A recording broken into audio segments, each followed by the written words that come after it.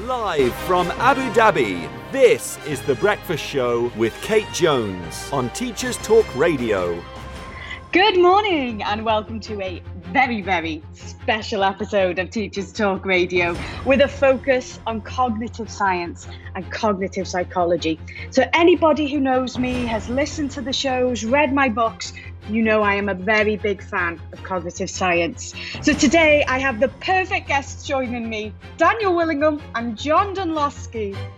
Live from Abu Dhabi, this is The Breakfast Show with Kate Jones on Teachers Talk Radio.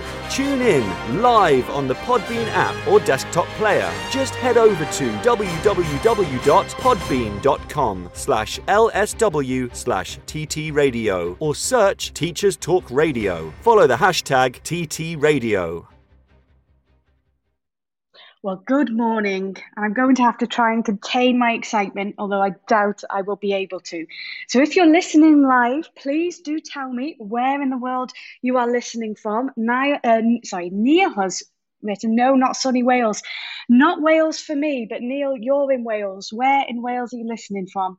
I am moving back to the UK in a few months, but I have the rest of this term in Abu Dhabi. So I hope you're all very well. I'm sure you're probably like me, teacher tired, but half term is not too far away. Now, Teachers Talk Radio, we love to have our guests live. Most of our shows are live, but the guests today, we're very international. We were all on different time zones, but I was very grateful for them to give up their time for a pre-recorded interview. So whether you're a novice, quite new when it comes to cognitive science and psychology, that's absolutely fine. Or whether you're like me and you're big fans of the work of Dunlosky and Willingham, then I think you will love this show. And we have Dorian listening in from Doha, Qatar. And Dorian is one of our hosts, and he's very kindly pushed his radio show back slightly today at 9:30 so I can have an extra extended bumper cog-size special with two guests. So as we are here in the interviews, I'd love to... Oh, we've got someone saying, Chris, that he's from planet Earth. Well, thank you, Chris. That's always good to know. I would like you to send your feedback, your comments, and if you do have any questions, write them in. Either I might be able to answer them, or I can pass them on to Daniel Willingham and Professor John Dunlosky, because they are very kind with their time, and they're very keen to work with teachers, support teachers, and I think it's a really exciting time in education right now in terms of what we're learning about this research and evidence-informed movement. So I will go straight to the adverts and then we will listen to Daniel Willingham. But as you're joining, please just keep the comments coming in, or if you're listening later, because all of our shows are available as a podcast. I'm currently live here in Abu Dhabi in my apartment, but you may be listening back to this. Then you can get in touch with me. Teachers Talk Radio are all over social media. They have a fantastic Instagram page. They're on Twitter, Facebook, LinkedIn. And if you want to contact me directly, my social media handle is @KateJones_teach. Need support with your phonics teaching? Did you know Oxford University Press now has 3 DFE validated programs to help you? Read Write Inc Phonics, Floppy's Phonics, and the brand new Essential Letters and Sounds. Essential Letters and Sounds will get all your children reading well, quickly, using phonics books you may already have in your classroom. Developed by the Knowledge Schools Trust English Hub, it's affordable, easy to use, and makes teaching phonics with letters and sounds more effective. Whatever your school's phonics needs, Oxford has the solution. To find out more and receive support from your expert local educational consultant, visit oxfordprimary.com/phonics. Hello everyone and welcome to the History Hotline, the hottest line for all things Black history and beyond. I'm your host Deanna Lynn Cook, making space for honest conversations about Black, British, Caribbean and African history. Here to teach you all the things left out of your school books. Make sure you subscribe to the History Hotline on all good podcast platforms. Follow us on social media at the History Hotline on Instagram and at the History HL on Twitter to find out about new upcoming episodes. Do you struggle with people pleasing? Is it a constant battle managing different and difficult personalities? Why not inspire, challenge and empower your team through the MAL CPD Essential Coaching Skills for School Leaders course, or gain practical skills to become a strong and compassionate leader through the Assertive Leadership and the Emotionally Intelligent Leader courses. All MAL CPD courses are accredited by the Institute of Leadership and Management. Find out more at www.malcpd.com. Hi, Daniel, and welcome to Teachers Talk Radio. Thank you so much. Where in the world actually are you? Because I'm in Abu Dhabi and we're on different time zones. I'm in Central Virginia on the east coast of the US. Okay, brilliant. Well, before we start the interview, I always have some fun facts about my guests from my research. Hopefully it's not fake news. But I found 2 fun facts about you. I couldn't whittle it down to one. So here's my first one. In 2017, you were appointed by President Barack Obama to serve as a member on the National Board for Education Sciences. Is that correct? This is true. That's incredible. What, did you get a letter? Barack Obama selected you? That's amazing. How does that? I don't remember whether I got a letter or not. I don't think I did, because I think I would have saved it if I had gotten one. Yeah. A lot of people asked if I got to meet Barack Obama, and the answer is decidedly not. I doubt he was even, well, he probably had some awareness that this happened.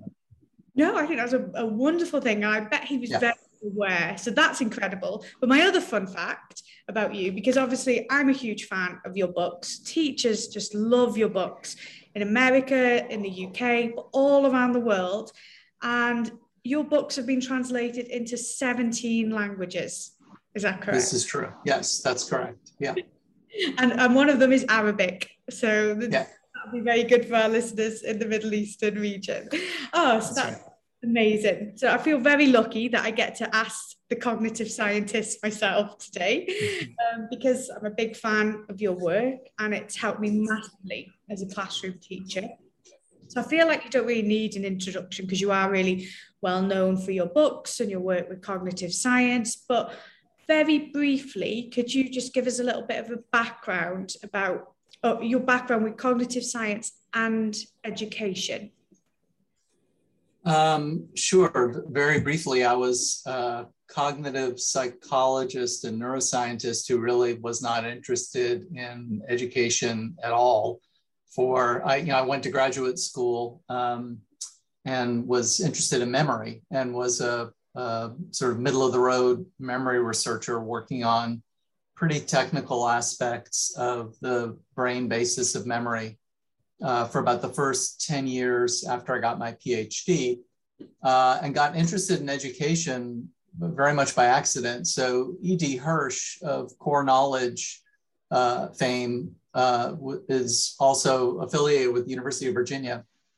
And so when he was working on a book, he asked to see me. This is like 1996 or something like that. I had been at UVA for 4 years at that point. So he came, and, not knowing anything about education at all, I was happy to talk with him about memory. And he was very interested because he was a big fan of cognitive psychology, thought it had a lot of useful insights for teachers. Anyway, so this was in preparation for a book he was writing at the time. I chatted with him. I had a couple of pleasant conversations with him, forgot about it. And then in 2001, he asked me to, so this is 5 years later, he asked me to speak at the national conference of the Core Knowledge Foundation. And there would be about 500 teachers there. And I said, well, I don't know anything about classrooms. And he said, no, we get that. But I just think teachers would find it interesting to hear something about cognitive psychology. So I rashly agreed. And then 6 months later, it was time for me to go give the talk, I realized, and I panicked. And because I thought, what in the world am I going to talk about in terms of memory and how children learn that teachers don't already know? So but I also knew it was too late for me to back out. They wouldn't be able to find a replacement for me. So I went to Nashville, and my wife came with me, and we had just gotten together. And so my wife's a teacher. And so she, I had said, like, come to Nashville and give me this talk to teachers. Won't that be fun? And half an hour before the talk, I wouldn't let her come. I said, please don't. This is just going to be a disaster. Because basically I had gone through a bunch of my slides. I'd been teaching Introduction to Cognitive Psychology for years already by that point. And so I just picked out some stuff I thought seemed kind of relevant and put together a 50-minute talk. But I had absolutely no confidence that this was going to be interesting at all. So anyway, I gave the talk, and teachers actually found it interesting, and they didn't know all of this stuff. And the editor of American Educator was in the audience. And for those in your audience who may not be familiar with it, it's the magazine of one of the two main teachers unions in the US. And so she said, maybe you should do some writing for us. And I said, okay, maybe I should.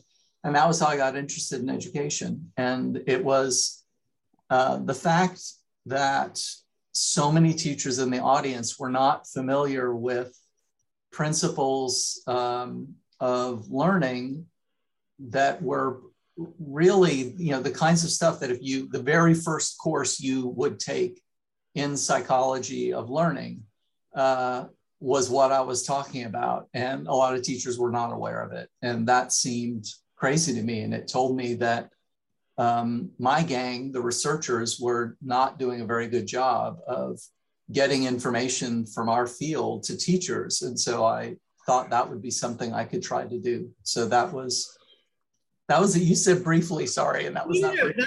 It's fascinating. So that's the backstory on how I got into this field. Well, I love that backstory, because I trained to be a teacher in 2010, and that wasn't discussed at all, any of the psychology principles that you mentioned. And then I remember a few years into my teaching career discovering your video about learning styles don't exist on YouTube. And that was actually posted on YouTube before I started teaching. So I was just thinking, what is going on? And as you've said, there was this disconnect that is now, well, do you feel now this gap is closing? I certainly feel this way. We've got a teacher now talking to the cognitive scientists, and it's really exciting. But in a way, me and other teachers feel like, oh, this is really sad. I wish I'd have known this sooner. It seems so obvious and so important. But at least we're talking about it now. That's the main thing. Right. Yeah, absolutely. Yeah. Yeah, exactly. So your book, as I've said, teachers absolutely love it, considering you felt like, oh, I don't know if I can talk to teachers. Well, now your book is one of the most popular books with teachers. Why don't students like school? Obviously, you've authored lots of books, but that's the specific book. And there's just been a second edition. I actually have got it on audio as well, so I like to listen to it as well as read it. Why did you feel like, why perhaps now was the time to do a second edition?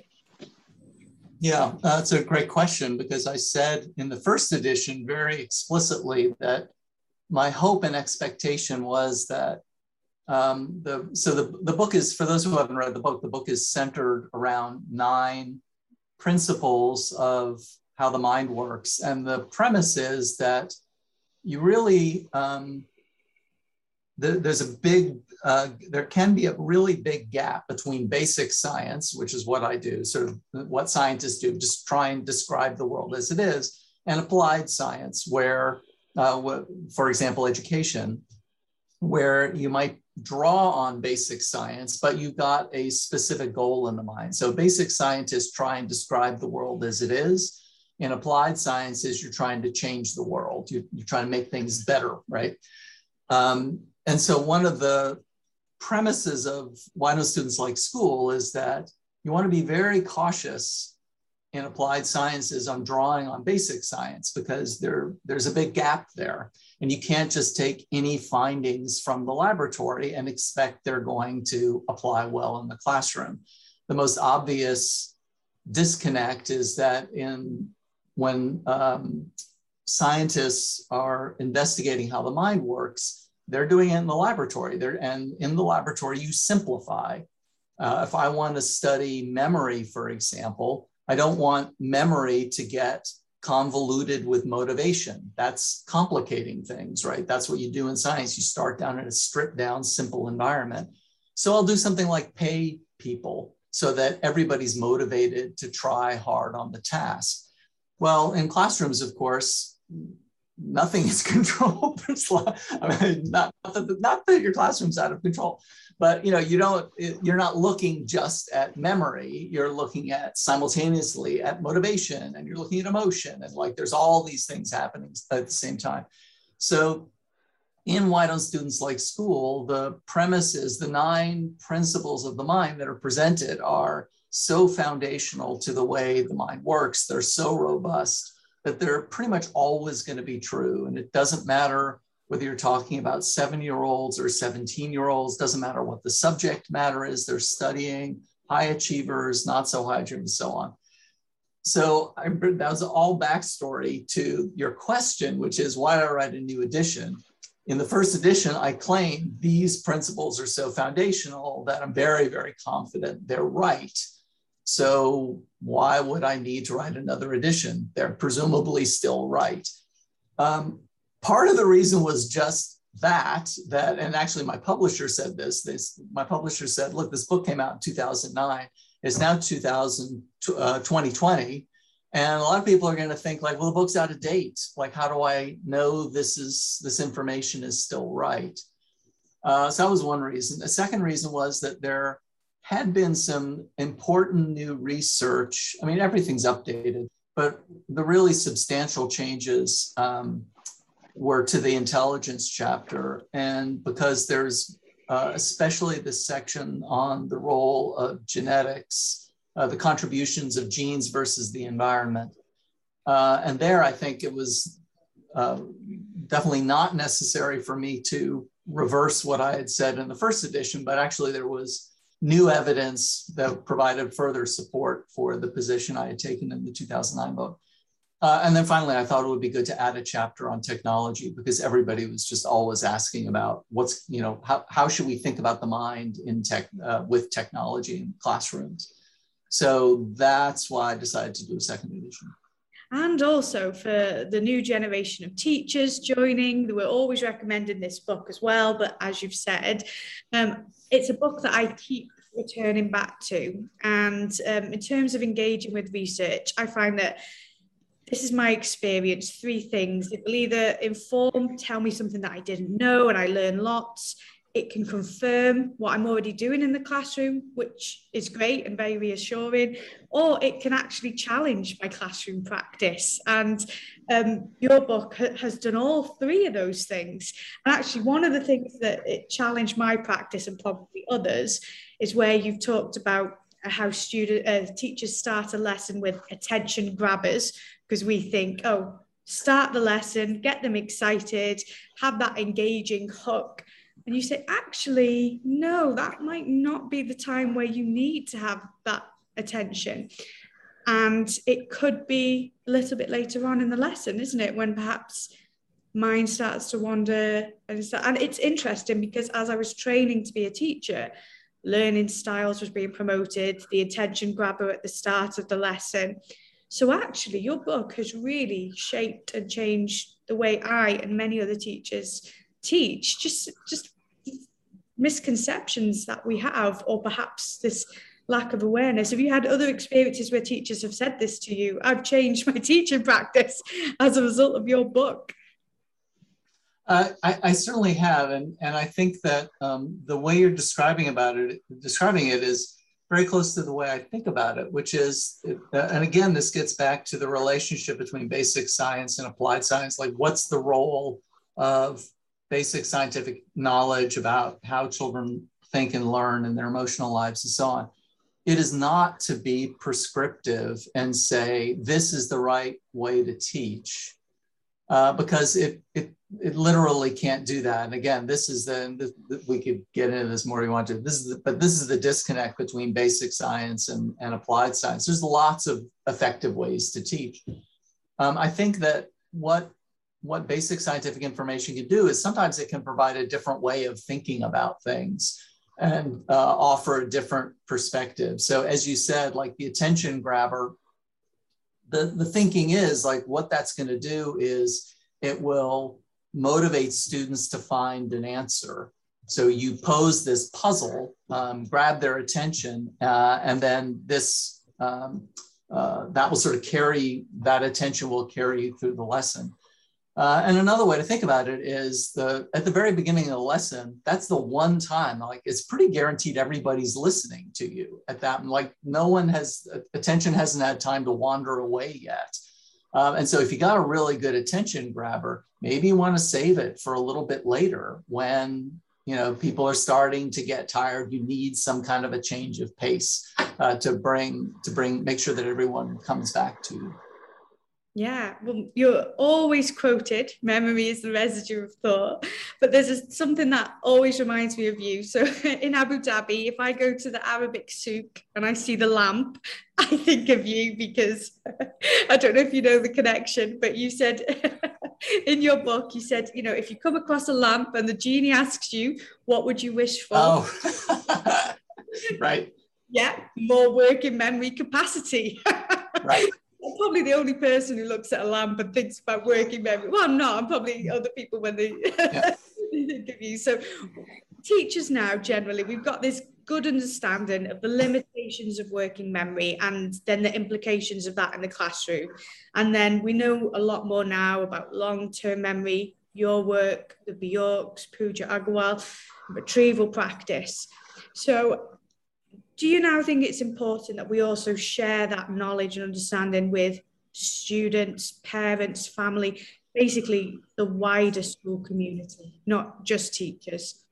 Absolutely. And this is actually the subject of my next book. And the way I describe it is as follows. So, and things may be different in other education systems, but in the US, when kids start school, they are 100% not responsible for their own learning, and which seems completely appropriate to me. That, a 4-year-old comes home from school, their parents don't say, I'm really disappointed in your performance. You're not really applying yourself. Your teacher says you're not really trying to learn your colors. You're on the playground and you swing, but you don't swing like you really mean it. You don't blame the child. It's understood that it's completely up to the teacher to create an environment where the child is going to learn. By the time students finish high school, that's very, very different situation. There's a great deal that they are expected to be able to do to manage their own learning. They're supposed to know how to pay attention even when they don't really feel like paying attention. They're supposed to know how to plan their schedule.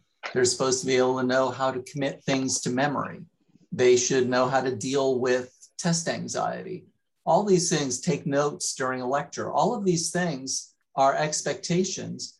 But again, at least in the US, and I'd be surprised if it's a whole lot different in most other systems, students are never really taught this. They're not taught how to do any of these things.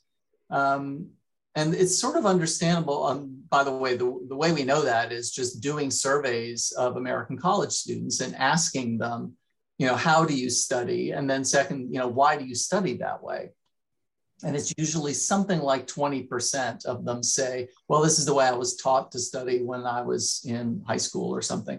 Much more typically, they say, well, I just sort of figured it out on my own, or I talked to friends or something like that. And the strategies they come up with are very seldom really effective ones. And it's pretty understandable why this sort of self-regulation of your own learning is not explicitly taught. The requirements that I refer to sort of between kindergarten and high school graduation, they increase slowly, right? They appear at different places. And so for a school to be mindful about teaching those strategies to students, you really have to have the entire curriculum in mind. You really need to sort of have your act together.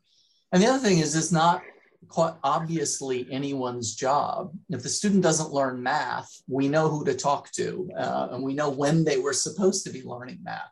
But if a student never, it's not obviously anyone's responsibility to teach students how to take notes. So this is a larger answer to the question you asked. You asked, should we be teaching about working memory limitation? Should we be teaching about retrieval practice? I would say yes. And broadly speaking, we should be teaching a lot more than that. We should be teaching note-taking. We should be teaching how to deal with procrastination, how to plan your schedule, and so forth. Yeah, that's something that I've been really passionate about. And I think we have to be careful about it, because I was in a lesson and a student had his hand up, and I came to him after listening to somebody else, said, "What would you like to say?" Said, "Oh, I forgot." And of course, we know why. And he said, "I feel really stupid." And I said, no, working memory. And he panicked that he had a working memory. And didn't really understand. But then that did lead into a nice conversation with lots of real life examples, because I do think as well, just day to day, when you realize that your working memory isn't reliable, then you can do things like, I always forget where I park my car. I'll go shopping and I forget, so I take a photograph, and it's that awareness that I have of my working memory. So that's just, it's fascinating. Today, sharing that. Well, building on that, because you've written, well, obviously lots in your book and The American Educator. So you've written about cues as a starting point for retrieving memories, but poor cues will not get you access to a memory. So in terms of teachers trying to design effective cues, as in contrast to the poor, shall we say, do you have any advice about that? In terms of what the cues should we be using? It really depends on what the content is. I mean, generally speaking, you want to teach the content in the same way that you anticipate you're going to want the student to remember the content. That you mentioned before, memory is the residue of thought. That's basically that idea. You want students to, and typically we want students to think about meaning. And so you want to give them a task where thinking about meaning is sort of unavoidable if you complete the task. So don't just tell them, think about what this means, but if there's a particular, meaningful connection you want them to understand between two plot points in a book, then you've got to find some way to ensure that they're thinking about that. So that's another example from one of students like school. If you do something like give them an art project, combine an art project with an analysis of the plot of a novel, then they're really kind of thinking about two things simultaneously. So if you're, the idea of sort of doing a graphic of the various elements of a novel makes a lot of sense in terms of like getting you to think about meaning. Okay, this happened and it's connected to this in the following way, and then that leads to this next thing happening and so forth. But if you ask students instead to like draw pictures of those events, now they're thinking about drawing instead of thinking about the plot points of the novel and how they connect. So memory can be very subtle in that way. It's very, very sensitive to this feature that we're talking about, that you really remember what you're thinking about. So if you, when thinking about how am I going to ensure that the cue that my students are later going to encounter is going to be an effective one, it's really a matter of thinking about what that cue might be, but then also thinking about how that cue relates to whatever it is you want the memory to be. Yeah, it's really interesting. In a lesson, I used icons, pictures as prompts. And it was a wedding ring. And actually, we'd been looking at Henry VIII and the break with Rome. And it was interesting because some students wrote about his desire to marry Anne Boleyn and some wrote about his divorce. And actually, they were both relevant, but it was interesting. And I thought I have to be very careful here, obviously, about the picture or the word I select, because we can't predict exactly what that cue will prompt them to think about. So it does make us think very carefully about that. And that comes back to your point about the meaningful connections and focusing on what is exactly we want our students to be able to recall. And you've also written about this feeling of knowing, which we all can relate to, where we feel like we know it, but why can't we remember it? It's on the tip of our tongue. And my previous guests were Robert and Elizabeth Bjork. And I told Robert Bjork you'd come on my show. He said, great guest. So there's a theme here. On my guests, I've got John Dunlosky next week. So amazing. And we spoke about storage strength and retrieval strength and the new theory of use. So I was just, that feeling of knowing, is that basically then that the retrieval strength is low, that we do know it, but that we're struggling to access it when we need it, and that feel that we know it, then we probably do know it, but the retrieval strength is low? It could be. And actually, before I get to that, I want to add one other thing to your prior question. We're talking about cues, because I think it's a really useful, and you sort of prompted me to think about it when you mentioned wedding rings, as this has been something you'd sort of given to your students to help them hang that memory on. That can be very effective, giving them something that's a little bit surprising, but does have this semantic connection. Another thing that teachers can try if they don't already do it is to do some sort of, if it's appropriate, obviously, if you're struggling to find a way to do this, then it's probably not right. But doing hand motions, especially silly hand motions, can be really effective. So just recently, a math teacher was telling me about this, about how she illustrates certain types of functions when she's describing them. She's got all the, she gets her students to imitate that, and they feel silly, right? But it becomes very memorable when you do that. And there's all kinds of others. Part of it is the processing that comes with the silliness.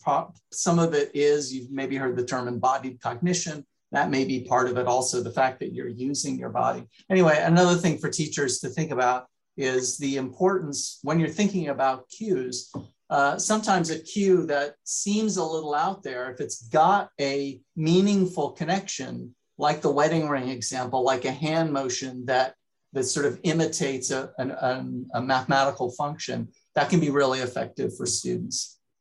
So to your next question, I'm sorry, were you going to say something about that, Kate? I was just like, that's really interesting about, I've never thought about the hand gestures. And the thing that, sorry, I'll come back to retrieval strength. Yeah. You've just prompted me to remember something from your book about the teacher and the toga. But how you said, because what they ended up, I dressed up as Elvis Presley, believe it or not, because we had a lesson about individuals from the 20th century. And then actually reading your book where you said, well, all they really thought about was the teacher. They probably all they really thought about was me as Elvis Presley. And that's a nice memory for them to have, but that's then taken away from the learning, isn't it?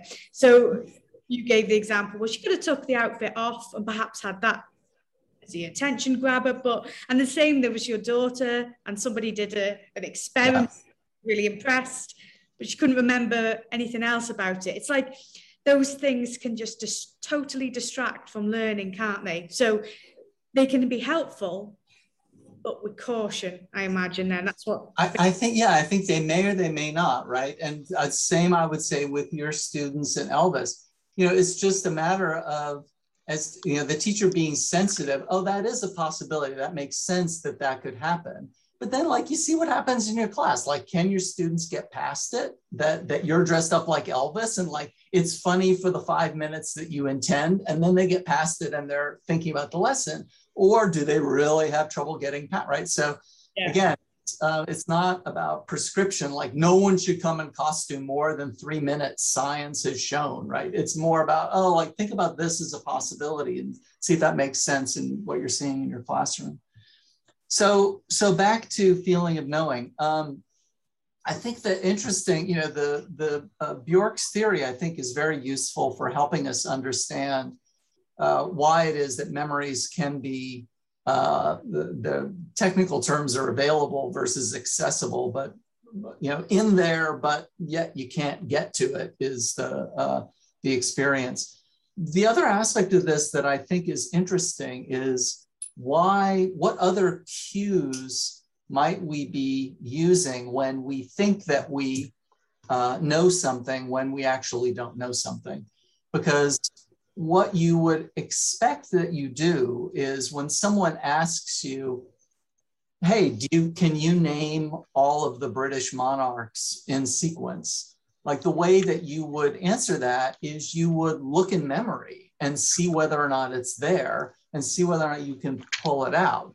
And if you can, you say yes. And if you can't, you say no. But people clearly make mistakes about their own memory. And students do this all the time. Students think that they're ready for a quiz or a test, and in fact, they're not, right? So and we know that students decide to stop studying when they think they know the content. They're not basing that judgment on how much time they've studied. They're basing it on whether they think they've studied enough. So what else are they using to make that decision? And this is another distinction that the Bjorks have talked about between performance versus actual learning. So students can, without realizing it, when they're self-testing, they may be getting support from the environment in some way that's leading to a feeling of good performance, but they actually haven't really learned. So it's the environment that's supporting performance. So for example, the most common way this happens is through rereading. They're reading over their textbook, they're reading over their notes, and what they're feeling is like, I'm understanding everything. And so that's a performance metric. But there's a big difference between understanding when you read versus being able to explain yourself.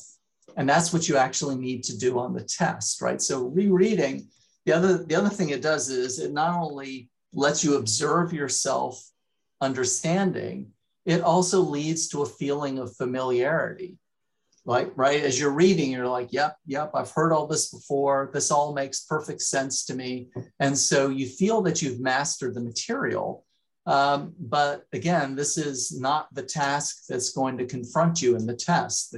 You're going to have to explain it without any support from the environment. And that's not the same thing. So being able to know when you're ready for an exam is actually fairly straightforward. You just need to mimic as closely as you can the conditions under which you're going to be tested. So you need to have questions put to you and see whether or not you can answer them at a moment where you don't have your textbook or notes in front of you. And I would add, you haven't looked at them for a little while, because sometimes my students will self-test by having their textbook in front of them and reading to themselves. The Civil War in the US ended in 1865. And then they look at the ceiling and they say, when did the Civil War end? 1865. Okay, I know that, right? Well, it's still rattling around in working memory, right? And so you need to do this self-testing when you haven't looked at your materials for 15 minutes, 30 minutes, something like that. Yeah. So you as a dad with your children, if they're rereading, will you say, right, we need to self-test? You need to test. Oh, yeah, they've heard endlessly all of this stuff. My wife too. My wife hasn't read any of my books, I don't think. And it's funny because I know, right? I told you she's a teacher. But I asked her about it one time. She said, why should I read them? Like, I hear this all the time. I live this. I don't need to read your books. But I mean, unfortunately, not everyone has a parent who's a cognitive scientist. But if parents did know, then they could say, well, actually, put the textbook down now, and why don't you quiz yourself? Because they say, oh, why hasn't my child done well? I've seen them highlighting and rereading for hours. Yeah. So that comes back to that, what we said before about getting that message and information. I think it would be wonderful if parents knew more about that. I mean, I just wrote something last week about parents, I think, not appreciating how hard it is to do homework in the home environment. Parents, most parents, their expectation is when I come home at 5, it's happy hour and I'm going to, watch TV. And then also, I've got some bits and pieces to do around the house.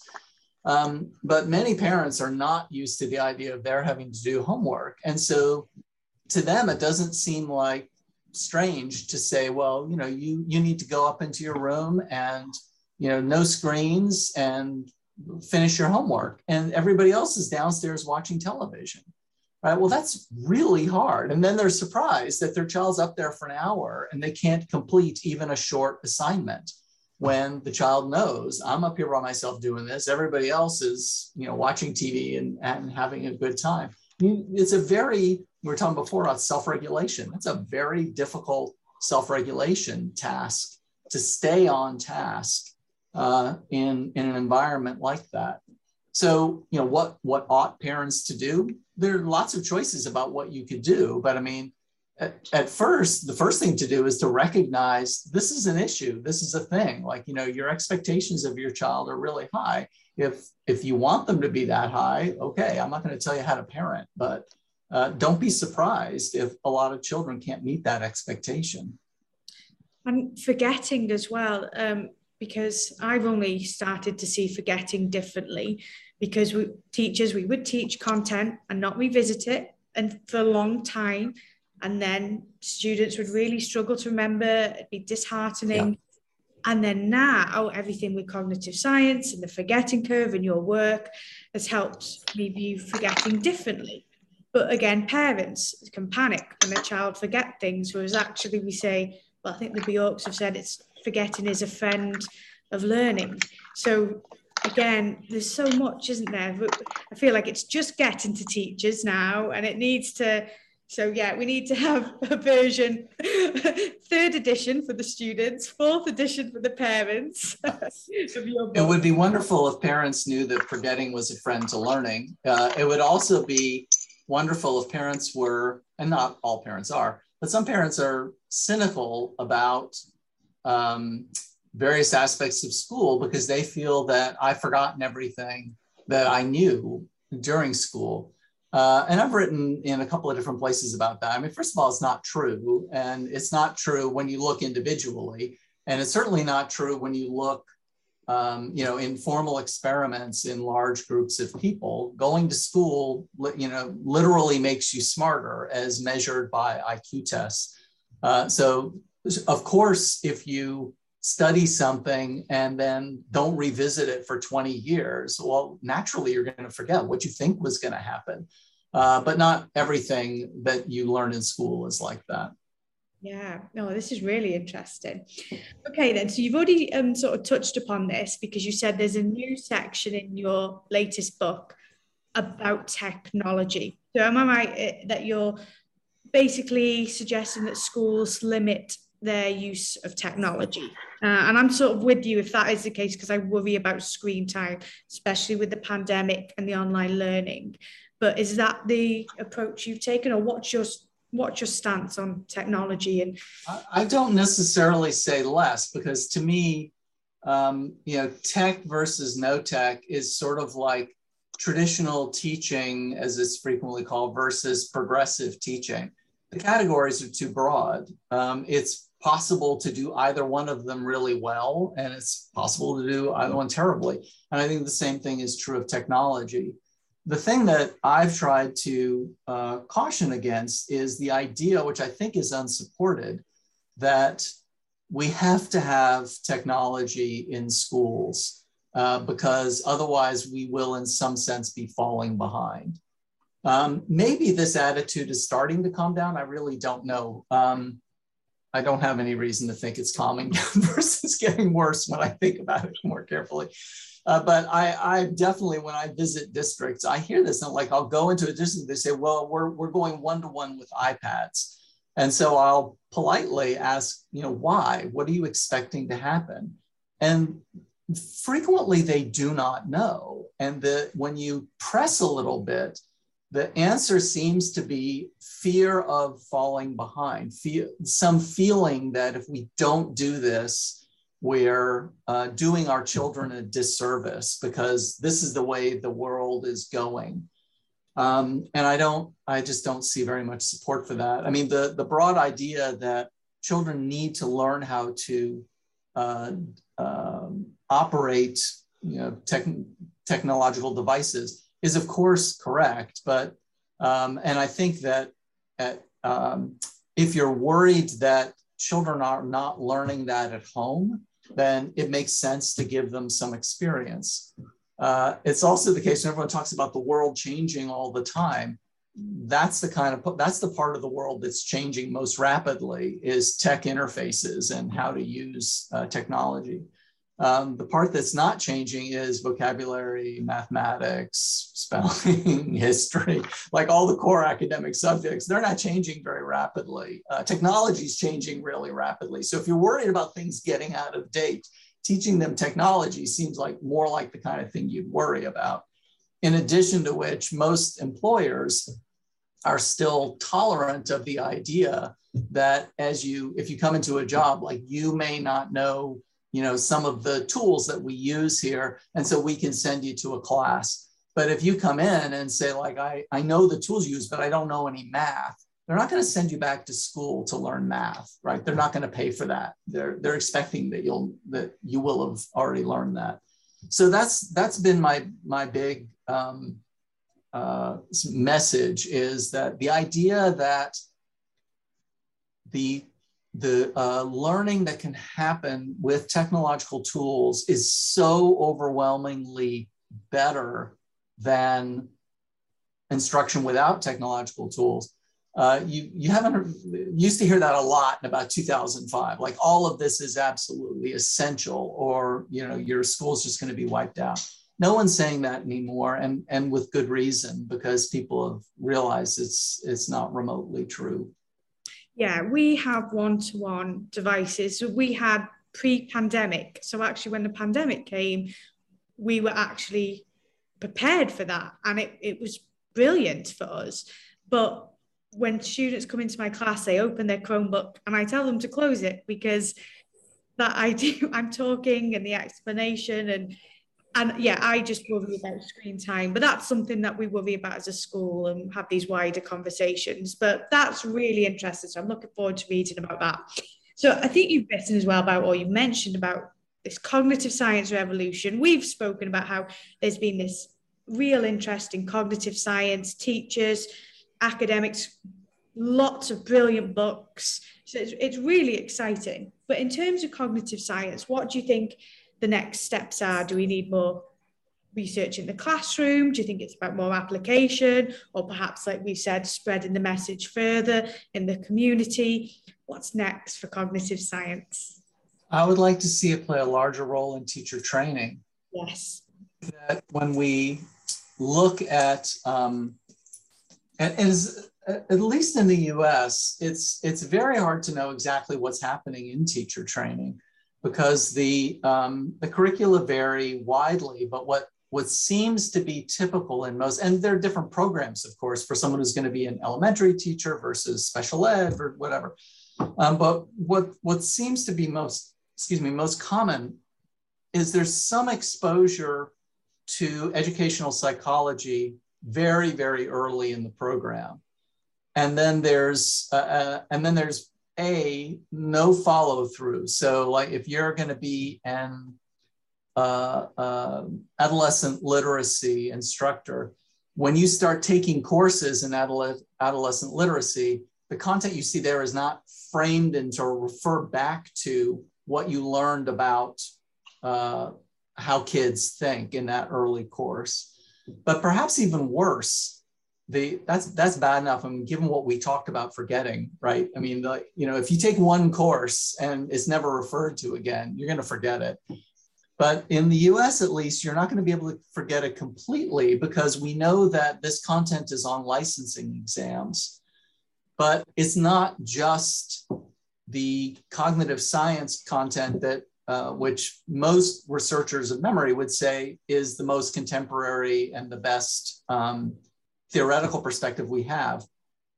You get lots of other stuff that would be important to learn, that are really of historical interest. So you'll get Piaget, you'll get Vygotsky, you'll get socio-constructivist theories of learning, which are more contemporary. But when you think about Piaget and Vygotsky, I mean, with all due respect, they died decades ago. And so they're very important from a historical perspective. And if you're going to be a researcher in the field, yes, it's important to understand where today's ideas came from. You really don't need to understand that if you're a teacher. You really don't need to memorize that.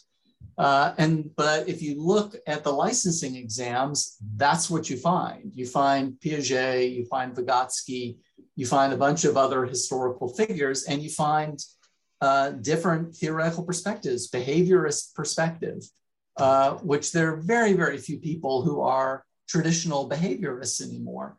So why would you want to know that? And I think what it ends up leaving teachers with the idea there are all these different ways of viewing learning. No one really knows which one of them is right. And so you can kind of pick which one you want.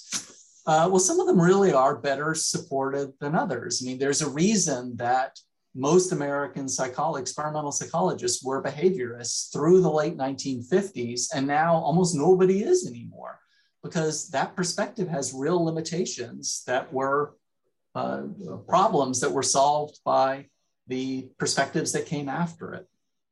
So that's what I think needs to happen, ideally, is that there would be better, more focused instruction in teacher preparation programs on contemporary learning theory that is not sort of this broad intellectual introduction to the field, but instead is, here's the best of what we know that we think is relevant for teachers.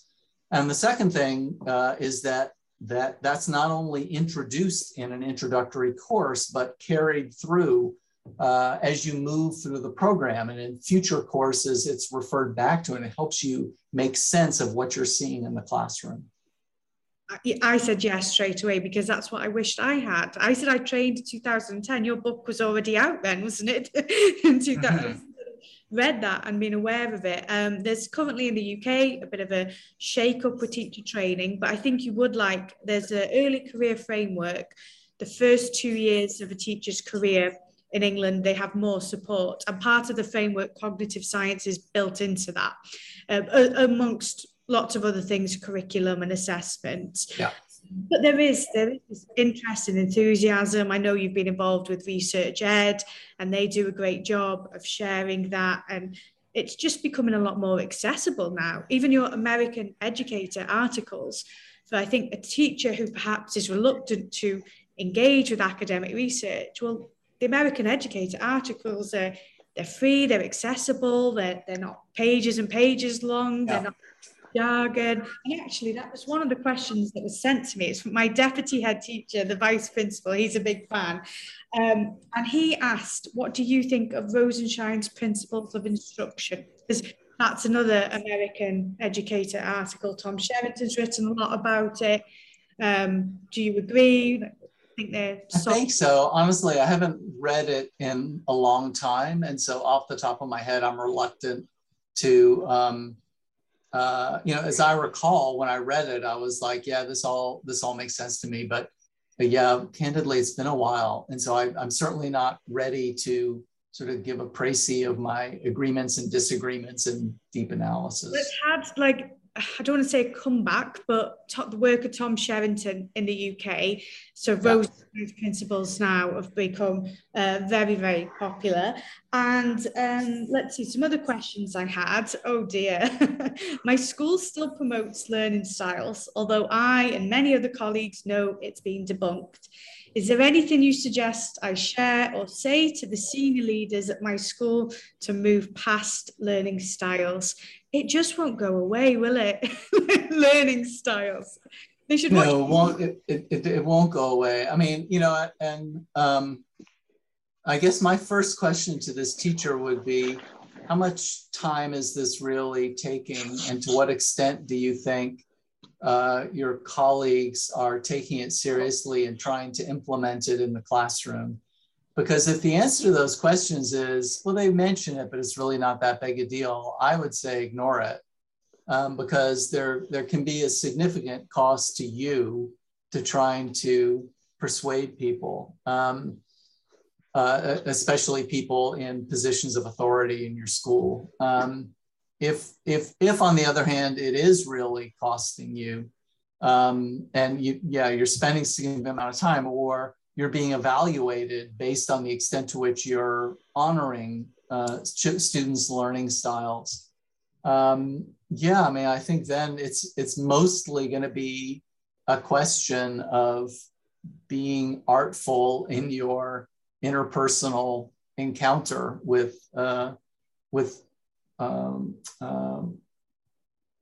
head of school or whoever is in charge there, to let them know that this is not supported by research and not helpful. I mean, that the other possibility is that even though it's unsupported, like, you're okay with some of the things they're asking you to do. Like, that's possible, right? It's improbable, but it's possible that they're saying, like, and what this means is, when content's really important, find multiple different ways of having the kids encounter with and engage with the content. And there again, like, you know, as you can see, I'm struggling to find ways where we can decide it's fine for the teacher not to take this on. Because speaking as someone who's, you know, talked with countless people about this, is very much an uphill battle. And dealing with someone who's, you know, I'm dealing with people as an outsider. They can easily not care what I think. They can walk away. When it's someone in your school who you see all the time, and you feel like maybe your credibility is being threatened because they're telling you believe something false that is central to our discipline. It's something about how kids learn. That's an extremely awkward situation. Yeah, in my last school, I just did as you said, I ignored it. It wasn't part of my planning in my lessons. I just felt it was like lots of things with research, and then by the time it gets to schools, had been misunderstood, mutated. That's also a myth. But the idea I think they were trying to promote was variety, which which is totally different to doing X, Y, and Z for the different learners in the classroom. So. Right. Yeah, very good advice. And my advice would be to show them your video and the things that you've written about, and Paul Kirshner. But having said that, sometimes we have to pick our battles, don't we? So my final question for you. So as I've said, I love your book. I've read it many, many times.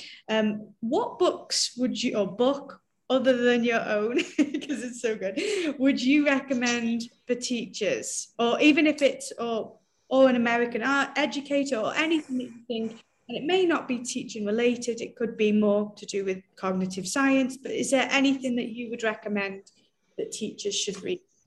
I don't have a go-to that I think is, everybody ought to read this book. Honestly, I'm a big fan of reading widely and exposing yourself to lots of different ideas, lots of different perspectives. And you get a nugget here and a nugget there, and it's you sort of blend all of it into your own practice. So yeah, I think that there's so many books I've read where it's that, I guess that's my recommendation, because that's typically been my experience. I'll read a book And a lot of it's fine. You know, it's I don't stop or anything, but I'm not bowled over. But then I find one or two ideas that I really get excited about in that book. It makes me, and to me, that's enough. I'm glad to read it. But I think the really, or glad to have read it. I think the really important thing to do is to just keep reading and, you know, sort of never be satisfied, but also recognize, you know, I don't get super intense about this because everybody's busy, right? And so I like to find times that that feel like found time for me to do audiobooks, you know, things like commuting or when I'm, you know, on the elliptical exercising or something like that. And, you know, I still will, sometimes I don't, I'm listening to music, whatever, but then you know, I try to make a habit of always have a book that I'm listening to, because then it feels, it just becomes part of your life and woven into what you do. And so you've always got ideas kind of streaming in, as opposed to segregating it and saying like, oh, I heard this book's really good. Now I've got to read it in the next 2 weeks. And then you feel bad. And like you told your friend you would read it. And then every time you see them, you feel embarrassed and all that. So that's the way. And again, that I make it sound like I'm giving advice. I'm really just telling you the way I do it and the way I think about it. Well, in Abu Dhabi, when I order books on Amazon, it can take a really long time. So I found audiobooks now, I can get them instantly. Have you listened to your book on Audible? I listened to a bit of it. I listened to a bit of Why Don't Students Like School? I kind of wish I had done the audio, honestly. Whoever did it has a much nicer voice than I do. But I also feel like there were moments where I was like, that's not the way I would have said that. Like that it changed meaning a little bit, the way that he did it. And then I did do the audiobook for When Can You Trust the Experts? And I really quite enjoyed that. That's my next recommendation. Yeah. And also, like The American Educators, superb, absolutely, you know, busy teachers, can't recommend that enough. And the quality of your articles. And the great thing about American Educator is that it's free. I mean, I think you have to pay $10 a year or something if you want the print. But if you get it online, it's free. It's really a wonderful thing that the American Federation of Teachers has done, is to make that freely available to everyone. And they're also, by the way, very nice about letting people reprint it for you know, nonprofits for various purposes. Yeah, absolutely. I've shared them widely. I've read them. I've returned to them. So yeah, I would highly recommend them, and I'll share the links for all of our listeners. But thank you so much. It's been a real privilege to be able to ask the cognitive scientist. Thank you, Kate. It's a pleasure chatting with you. Yeah, absolutely. Thank you so much. Need support with your phonics teaching? Did you know Oxford University Press now has 3 DFE validated programs to help you? Read Write Inc Phonics, Floppy's Phonics, and the brand new Essential Letters and Sounds. Essential Letters and Sounds will get all your children reading well, quickly, using phonics books you may already have in your classroom. Developed by the Knowledge Schools Trust English Hub, it's affordable, easy to use, and makes teaching phonics with letters and sounds more effective. Whatever your school's phonics needs, Oxford has the solution. To find out more and receive support from your expert local educational consultant, visit oxfordprimary.com/phonics.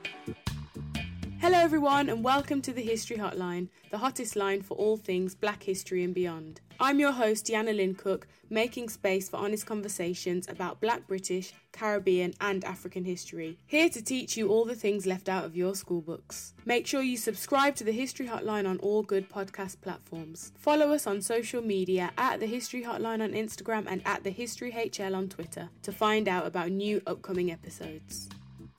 Do you struggle with people pleasing? Is it a constant battle managing different and difficult personalities? Why not inspire, challenge and empower your team through the MAL CPD Essential Coaching Skills for School Leaders course, or gain practical skills to become a strong and compassionate leader through the Assertive Leadership and the Emotionally Intelligent Leader courses. All MAL CPD courses are accredited by the Institute of Leadership and Management. Find out more at www.malcpd.com. Hello, John, and welcome to Teachers Talk Radio. Very international today, Abu Dhabi, Ohio. Is that correct? It is correct. It's my pleasure to be here. Oh, thank you. Well, I was thinking actually, in music, there are these stars who are known just by one name: Madonna, Cher, Bono. I think you're like the rock star of education. I say Dunlosky, everyone knows who I mean.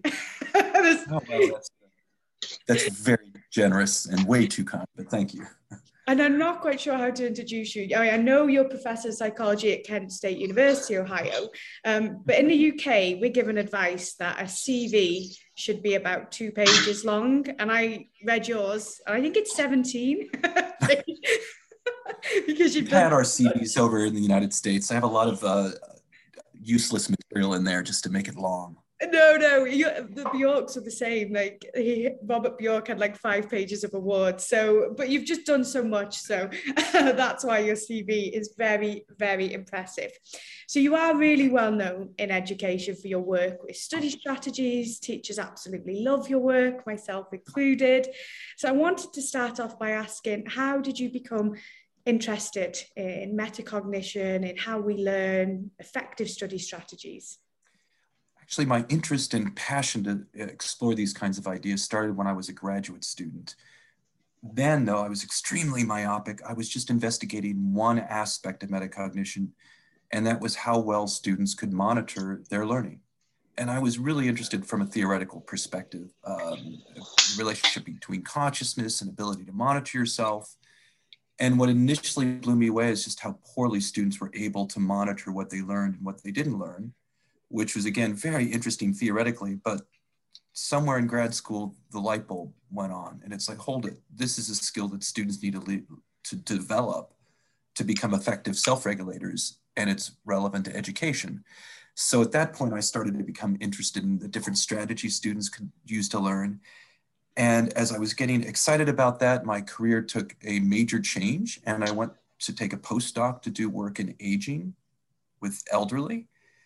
And I took about a 15-year hiatus just to do research on how the mind how aging influences the mind as we get older. And just recently, in the last 10 years, when I stopped getting funded from the National Institute on Aging, I was able to turn my passion back to education and really focus on trying to investigate those strategies that help students learn the best. So I am excited to be back to where I started, which is a focus on education and helping students learn. I'm glad they stopped your funding because you've helped us. so that's brilliant. But actually, and I've spoken about this to a few people, I think you might have said this, there was this gap, disconnect between teachers and the research about memory. And your American educator, the strengthening the student toolbox, that's just fantastic, because it's free to read online, it's accessible, it's digestible. I've shared it with students, with parents, with colleagues. Everyone who knows me has read it. And I just think that has been so helpful. Do you think that gap is closing? I mean, look at us now talking, the classroom teacher and the professor. Kate, 5 years ago, I would have been nothing but frustrated and saying how as much work as we've been doing in cognitive psychology, education psychology, as basic researchers, we are really frustrated because we feel like the work is just not making it out to the public despite our best efforts. And in the last 5 years, I've seen a major swing where, because of people like you who are doing wonderful things. Amazing. I've just seen anyone, the listeners who are thinking, why is Kate saying that? Yeah, well, your book is amazing. And to help translate what sometimes are often difficult to read, boring empirical articles on these topics, and translate them in a way that can be user-friendly. Because what I write in a really kind of boring journal article really cannot capture most teachers' attention. It certainly would not capture mine. Whereas now, there are, I think, a large force of individuals, including yourself, who are trying to translate this material and doing it successfully. not only to level to individual teachers, but more important to leadership structures and how to change curriculum and implement some of these great ideas to help students in general. And I think one thing that's happened too to really improve this translation from basic research to the classroom is that at least some of the strategies that we're discovering work well are not that difficult to implement with fidelity if you know how to implement them and actually understand how and why they work. So I think it's a confluence of all these things that now I feel like, yeah, quite a bit of not only my work, but many other people's work out there that started in the lab and that we're moving out of the classroom is finally hitting teachers. So I'm encouraged and I hope to see this movement continue. Yes, me too. It's really exciting. And I'm really passionate about study strategies like you, but I've heard from students who have this attitude, well, any revision is better than no revision and study. And of course, that is true, but you have shown that some are more effective, powerful than others. And that's a message that I'm trying to share and spread. And some students embrace that and others are very reluctant to, perhaps because of the habits that they've already formed. Is that your experience as well? Yeah. Absolutely, and that can be outrageously frustrating. So you're trying to share some strategies that work well with students, and often I'll get the appropriate attitude, well, that works for everyone else, but it really doesn't work for me. So if they don't understand the research that, no, this is going to work for everyone.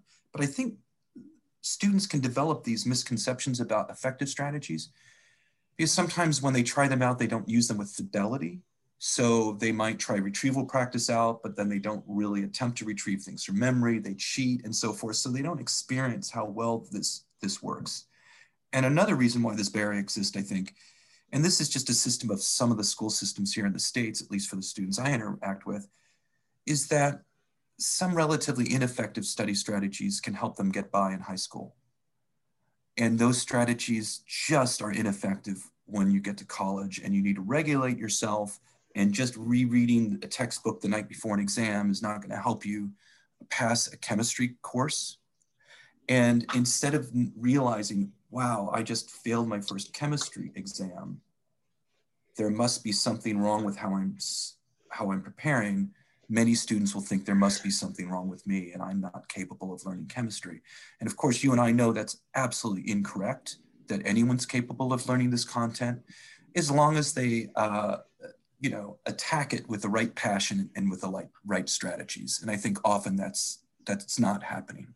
We need to find ways to kind of bridge those barriers or overcome those barriers for students and help them develop better strategies and practices, which I would hope would start well before they come to me in college. I'd like to see them start using these techniques early on so they get a better understanding of how to use them and that they can actually work for them. Yeah, absolutely. It makes sense why they would prefer these strategies, because they're easier. They don't require as much effort. I mean, if you think about when you see beautiful notes in all different colors that are all highlighted, compared to a challenging test and quiz, well, the effort. But I'm with you. You've seen some of the things that I've tweeted. It's probably just as well you're not on Twitter. You'd get lots of notifications. I'm always quoting and sharing your work. And one of the quotes I shared was actually about highlighters, because some people have now gone the other way and said, oh, let's get rid of highlighter pens. They're rubbish. They're not good. But actually, that's not what you're saying, is it? Well, you say it's a good starting point. Is that correct? So that was never our intent to say to throw out your highlighters. I've got my favorite highlighter sitting right beside me that I never let students use. Don't touch my favorite highlighter. The original monograph that we wrote on strategies that work best, we're comparing a strategy to reading. So how much do you learn, say, if you just read a passage versus if while you're reading, you highlight it, okay? So I would have you either read or highlight the passage, and then I test you on that content. Some studies do show that highlighting can improve your knowledge a little bit over just rereading, but those effect sizes tend to not be that large, even when they're significant. The killer is just reading a passage once, even when you highlight it, you will not achieve the level of mastery that you need to pass an exam, to really learn that content. So in my mind, I wish the message would have originally been, in the monograph. Not that these things necessarily are bad, but they're just not the end of that learning journey. They're the beginning of it. I use a highlighter to highlight what's most important, right?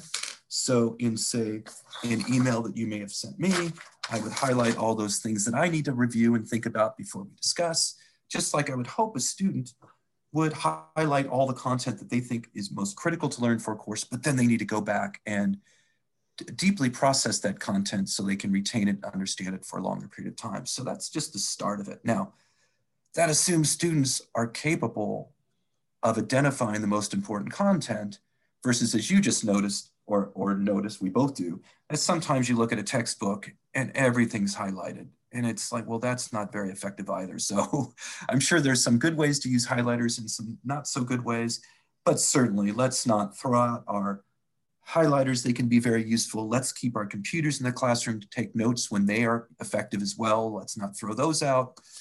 Instead, let's understand when a particular technology, whether it's as complicated as a computer to take notes with, or as simple as a highlighter to highlight with, when the best time to use those are and how they can help students learn. Yeah, I've given the example, and I know learning is not the same as an actor learning his lines, but there is obviously the element of learning. An actor will highlight the lines they need to learn, but just because they've highlighted it, they don't know their lines. It would be brilliant if our brains worked that way, that we highlighted something and and it went in there. It doesn't work like that. And when I say that, they go, oh yeah, you're absolutely right. But the advice I give with highlighters is, I say like you, it's the starting point. I teach history, they may highlight the key dates, key individuals, and then with that highlighted information, we can use that to create questions for testing and things like that. So we can connect them together, these strategies. So and I've heard you say as well about how the highlighters can be a bit like a comfort blanket to students, and they enjoy that. So we don't want to take that away. Like I said, I'm not going to take my best friend and throw it in the garbage can when it helps me to concentrate while I'm studying, right?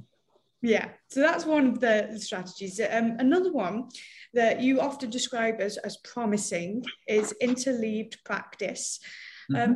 From conversations I've had with teachers and with students, this is the strategy I would say they perhaps might find either the most confusing or the hardest to implement. In comparison to quizzing and spreading that out, even though there's elements here with the distributed. But in terms of interleaved practice, could you explain that and maybe offer any advice for teachers or students? Yeah, I can. And let me first try to explain it, and then I'm going to unfortunately introduce some theory about why it works, and then which will kind of support my advice. Interleaved practice is actually a little bit confusing, I think. A way to explain it, imagine you're taking an art history course and you want to learn the styles of different painters. Okay, so this is one example. I think another good example could be mathematics too. We could discuss that as well. So I could review all of the paintings I have access to by Matisse, and then I can go and look and study all the paintings by Monet, and then study all those by Pissarro, right? Trying to learn the styles of, say, these Impressionist painters. Then when I'm subsequently tested in class, I'm shown, say, a picture by Matisse, identify who this is. And then I'm shown one by Monet and by Pissarro. So during the test, all of those paintings are all mixed up, right? But note, when I was studying, I studied them en masse. That is, I studied all the Matisse paintings. Then I went and studied all the Monet paintings. So interleaved practice would be, I'm going to study Matisse first, followed by Monet, followed by Pissarro, and then go back. So I'm interleaving or mixing up these paintings. Even better if it's retrieval practice. So I show myself a painting, have to retrieve who it was, and then get a different one. Now, why is this difficult to instantiate? Well, to make it really worthwhile, I need someone else to interleave this practice for me, because if I do it as a student, well, I just develop the interleave list so I know what everything is ahead of time, right? So sometimes it can be challenging. That said, you can imagine putting together homework sheets that would be interleaved practice, especially in mathematics. So imagine you spend 2 weeks covering 3 or 4 different topics in algebra. Well, how we typically practice that is a student would go home and do a worksheet based on just all of the content that they were introduced in the class today. The next class, they would introduce a new concept in mathematics and then practice problems for that concept. Well, imagine that now a worksheet isn't just from that problems that were introduced on that day, but involved problems that were introduced the last 3 weeks. So they're all interleaved together. Now, and interleaving tends to improve students' retention of those concepts. So it helps students in early grades. This is work by Doug Rohr that's just absolutely brilliant and inspiring, shows that students are much more capable of solving difficult math problems when their initial practice is interleaved than when we use a more traditional blocking system. Okay, so does that kind of make sense? I'm sure it does to you. Yeah, that really does make sense. And actually, I was just thinking as you said that, so flashcards with a question on one side, answer on the other, very simple, great for retrieval practice. Yep. You then interleave that, would mixing up our flashcards with piles with either different topics or different subjects. Would that work, or would that be confusing? What do you think? I think it could be confusing. Yeah. And I'm not sure we could provide much more of a benefit than how students would normally use those flashcards. I mean, I can imagine going crazy with your interleaving and having your history class interleave with problems on math, interleave with problems on this. Yeah. I don't know. I think that would be confusing and frustrating to me, but you know, it is interleaving, and that could work. And the reason why I don't think it would add much of a benefit, Kate, is just because of why interleaving works. And originally, in the first papers that came out on this, Doug Rohr proposed a really compelling explanation, which is that interleaving really helps students because you can contrast different examples. So when I just saw a Matisse painting, which kind of looks a lot like Monet, anyone out there knowing art will know I'm not an art. So maybe it doesn't look that much like Monet, but I can at least then, because they're both juxtaposed side by side, I just studied a Matisse, now I get a Monet, I can contrast the two to figure out, well, what makes a Monet, and what makes a Pissarro, and a Matisse? Or, you know, what's the particular solution of this problem, and how is it different for a solution of another problem, okay? That's called discriminative contrast. Note, however, another reason why interleaving might help is that you're spacing the practice of similar concepts. So now, not only do I have Matisse interleaved with Monet, but when I see Matisse again, I get spaced practice for it, okay? The research we've done using math problems and solving math problems, we, just like Doug Rohr, have discovered that the main benefit of interleaving is simply due to spaced practice. So that as long as you're spacing the practice of those concepts, so with flashcards, you practice one, you may not get it right, you study the word, it goes at the back of the stack, so you have space practice of that concept, you're gonna get pretty much the full benefit out of that technique. So I think interleaving is a great way to have students practice. My guess, it also reduces anxiety when you get to an exam where everything is naturally interleaved, right? But yet, the real power of interleaving may largely be the fact that it includes spacing, which is good. We know spacing is very important for learning. It's just that discriminative contrast may not be as important as we first thought. But research is still going on, so I hope when Doug Rohr and others like myself really learn how this works well, we'll have better ideas on how to instantiate it most effectively in the classroom.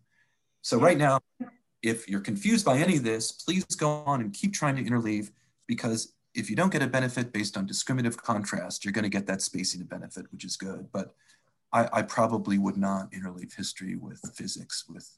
Yeah. Yeah, I mean, interleave physics with physics and confuse history ideas with other confusing history ideas so they can help to understand the difference between the two. Yeah, I haven't suggested that, but I was just thinking that how far do we go with this?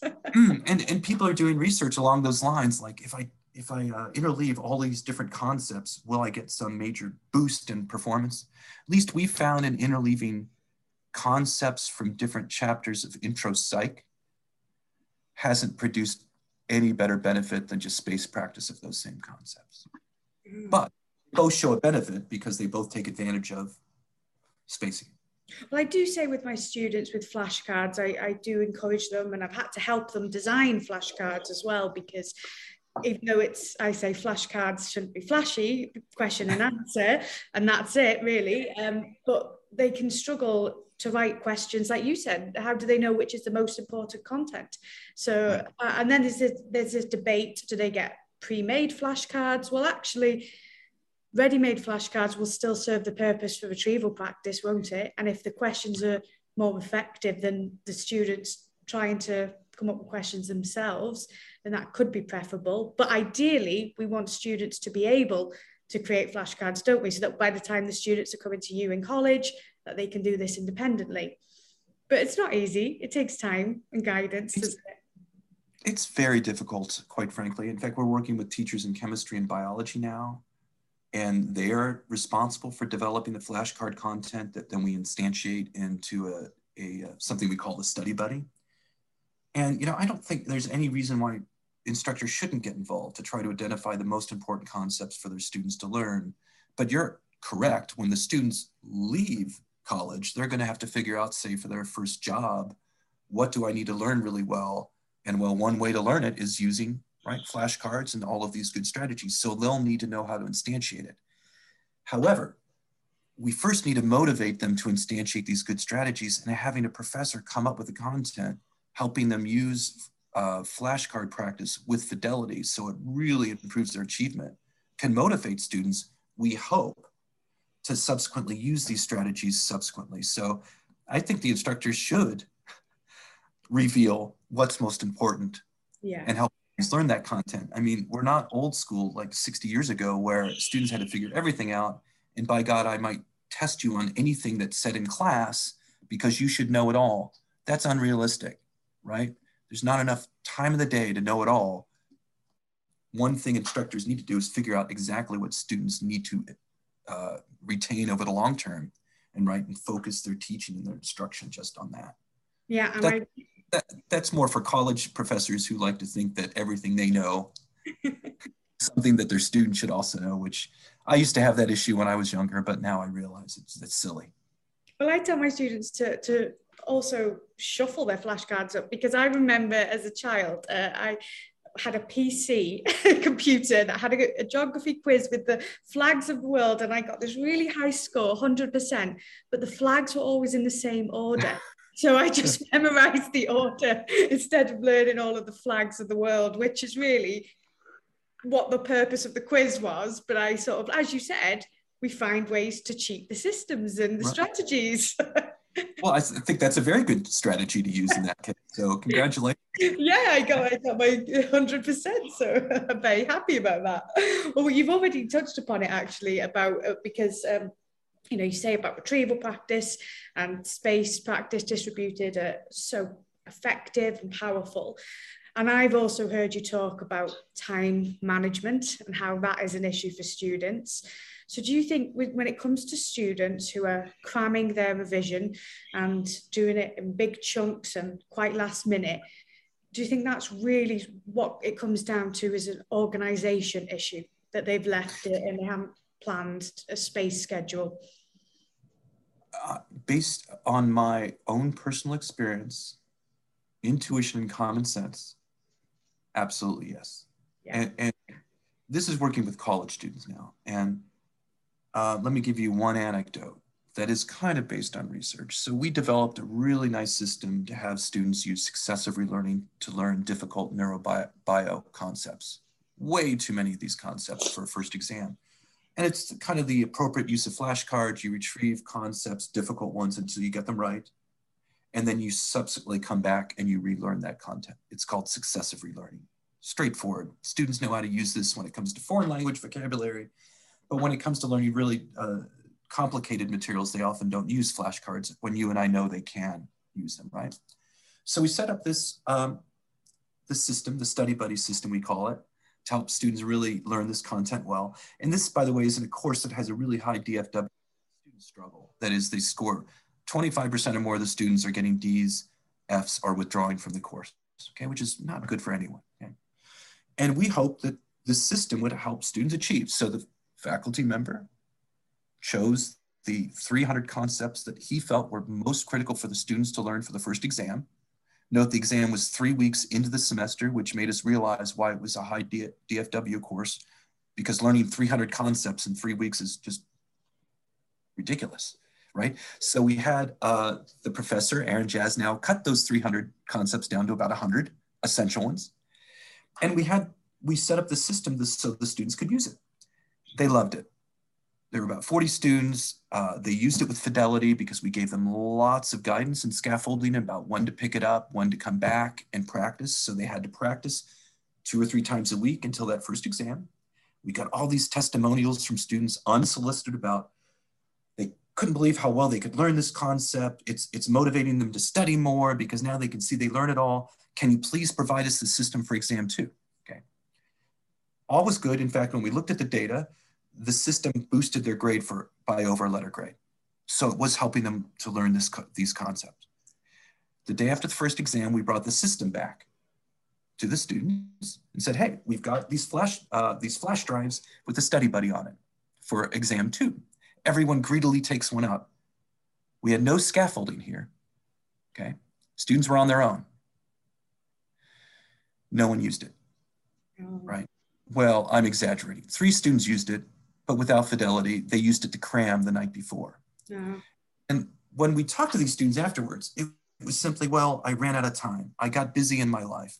And what they're saying is like, well, I didn't manage my time to use this. That is, they wake up in the morning, they do their things, and it's not part of their schedule. Like, I'm going to study for an hour for this course using, say, a good strategy like retrieval practice or what have you.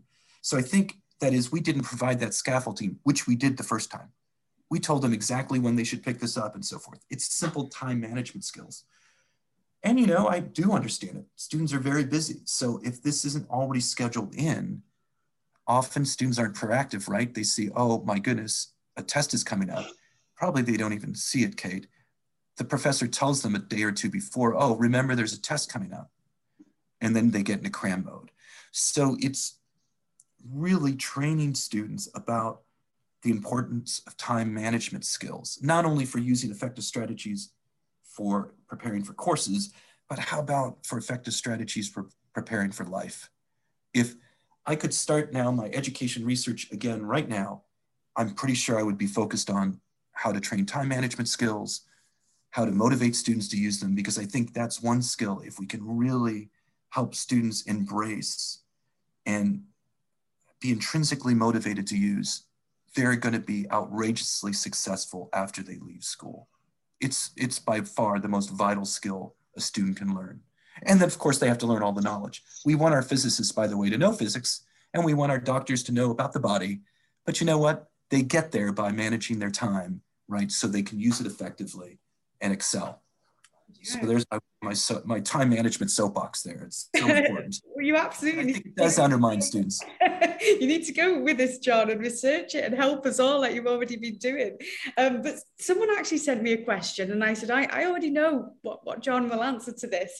And it was a question about, do you think there's more time spent on the what, on the content, than how students learn? And I said, well, yes. And I've been reading, you were in the TES article and there was a podcast and so on. Yes, you've been very vocal and you said, we don't spend enough time supporting students, telling them about these effective strategies. And I mentioned this to Daniel Willingham, sorry, name dropping there. Ask the cognitive scientist, I asked him this. And we had a really interesting conversation about whose responsibility is it? And Daniel Willingham said, if a student doesn't know math, you go, well, why hasn't the maths teacher taught them that? But in terms of the learning strategies, well, whose responsibility is that? So I suppose that's my question to you. Is it something that could be a separate subject, or psychology as a subject for younger students, or is it the responsibility of every teacher to share this with students? I'm sorry, that's like a big question. That is a huge question that deserves a really well thought out answer. And I've thought about this quite a bit. I'm not sure I have the definitive answer, because, and here's some of the issues or barriers that we need to get over in order to answer it well. First, some of these strategies, it's not difficult to train them or to use them. What's difficult is to encourage students to use them enough until they begin using them as just habitually, right? So this is something I just get used to using. Well, if it doesn't take that long to train, it seems odd to have one teacher who would be just dedicated to training all students to do that. Yeah. So in my mind, it makes sense that if it's not someone central who is helping each teacher instantiate the ideas in the class, then at least some of the teachers who buy into the effectiveness of these strategies are going to have to take the bulls by the horn, as they say, and start implementing these in their classes, hopefully in a coordinated way. Because my gut hunch is the way this works the best for students is that they're getting the same message across multiple classes and actually experiencing how well these strategies can work across multiple classes. In an ideal world, the folks who are developing the curriculum for a school, the leadership, will develop plans to help teachers implement these strategies and train their students to use them. And what I mean by that, the leadership, of course, is in a very fortunate position to, if not demand, but highly encourage these activities to go on. But someone at that level is going to have to help us explain to teachers who are strategy reluctant about, and really to teach them why these strategies work. So I at least know in some contexts, teachers don't understand why they're effective, and then they form misconceptions about them and hence don't want to train them. So for instance, we're talking about flashcards here. You and I know how valuable flashcards can be because they can help students understand concepts, not just memorize them, although memorization is very important. Whereas I'll have teachers here, very educated people, physicists and so forth, will say things like, well, they're just memorizing this stuff. It's just rote memorization. It's like, well, and more so, not only is it just rote memorization, oh, my students, all they do is memorize that stuff. They memorized it all, yet they still don't do well. Well, there's so many misconceptions in there. It's just unbelievable. First, your students say they're memorizing it all, but they're using ineffective strategies. So they're memorizing very little. They're coming to your test without really low levels of knowledge to pass. And even worse, it's like, well, just sheerly memorizing lots of stuff, if you do it in the right way, is going to help you to understand it, right? So memorizing that individual fact on its own might not be that useful, but in using retrieval practice to not only memorize individual facts, but then, right, retrieving how they're coordinated and interact together will lead to really incredible use of that knowledge in a variety of ways. So I guess what I'm saying, I think leadership at the higher level is critical for not only encouraging teachers to use this, but coming together and presenting the facts about why these work and how they're good, and really kind of changing some teachers' misconceptions that, no, there are specific ways to go about learning your content that will be most effective. And if you have students do this, especially outside of class, guess what? They'll be bringing a lot more to your classroom, which will free up time for you to help them understand the content even more. So that was a long-winded answer to say, I don't know who should be responsible, but my guess is, like in any other group or societal group, probably at some point everyone's responsible. Yeah, I totally agree that it comes from the top, but that we all have a responsibility. So when I was teaching in the UK, they talked about us all being teachers of literacy. Literacy, speaking, listening, reading, writing, whatever the age or subject, literacy is important. But I think that's the same with the study strategies, regardless of the age and the subject. And I remember reading this research and using retrieval practice and space practice with my classes. And their results were amazing. And something you've mentioned as well is about the confidence, the motivation. So it's not, just the results and the impact, which of course is incredibly important, but there's the other aspect of it as well. But my students, they weren't doing that with the other teachers. And when it came to results and things like that, and I asked them, had they used these techniques and strategies? And they said, no, we thought it was a history thing. So, it's a learning thing. But, Yes. And actually then the results were incredible. And all of a sudden, my school, the leadership said, how have these results been? What have you been doing? What's the secret?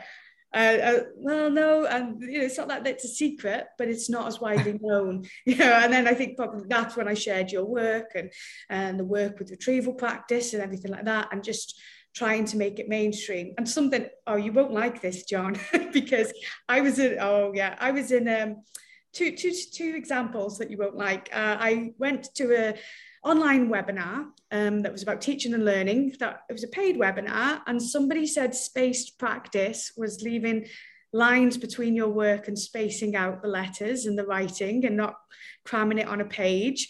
And I just thought, oh my goodness. And well, that is spaced. It is, but it was the science of learning spaced practice. I thought, oh no, oh my goodness.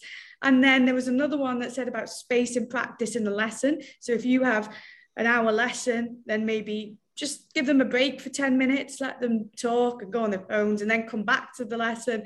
And I just thought, that's not it either. So we've got leaders have a responsibility to support teachers with their professional development and learning, because it's too important not to get right. I mean, I know those things sound probably a bit crazy to you, spacing it out on a page, but these things were being said in a sort of serious way. And perhaps there might be some good aspects, presentation-wise, of spacing out your work, but that was obviously not what you've written about. So important, yes, to get this right. And it's got the potential. And admittedly, this is the first time I've heard about spacing out things on a page while you're taking notes. Sorry to tell you that. But I've heard a lot from students, well, I space my practice all the time because I study more than once for class. And so it's a misconception that spacing is just studying more than once on two different occasions. No, it's, as you know, right, studying the same thing on more than one occasion, spaced out in time, which can be really, really valuable.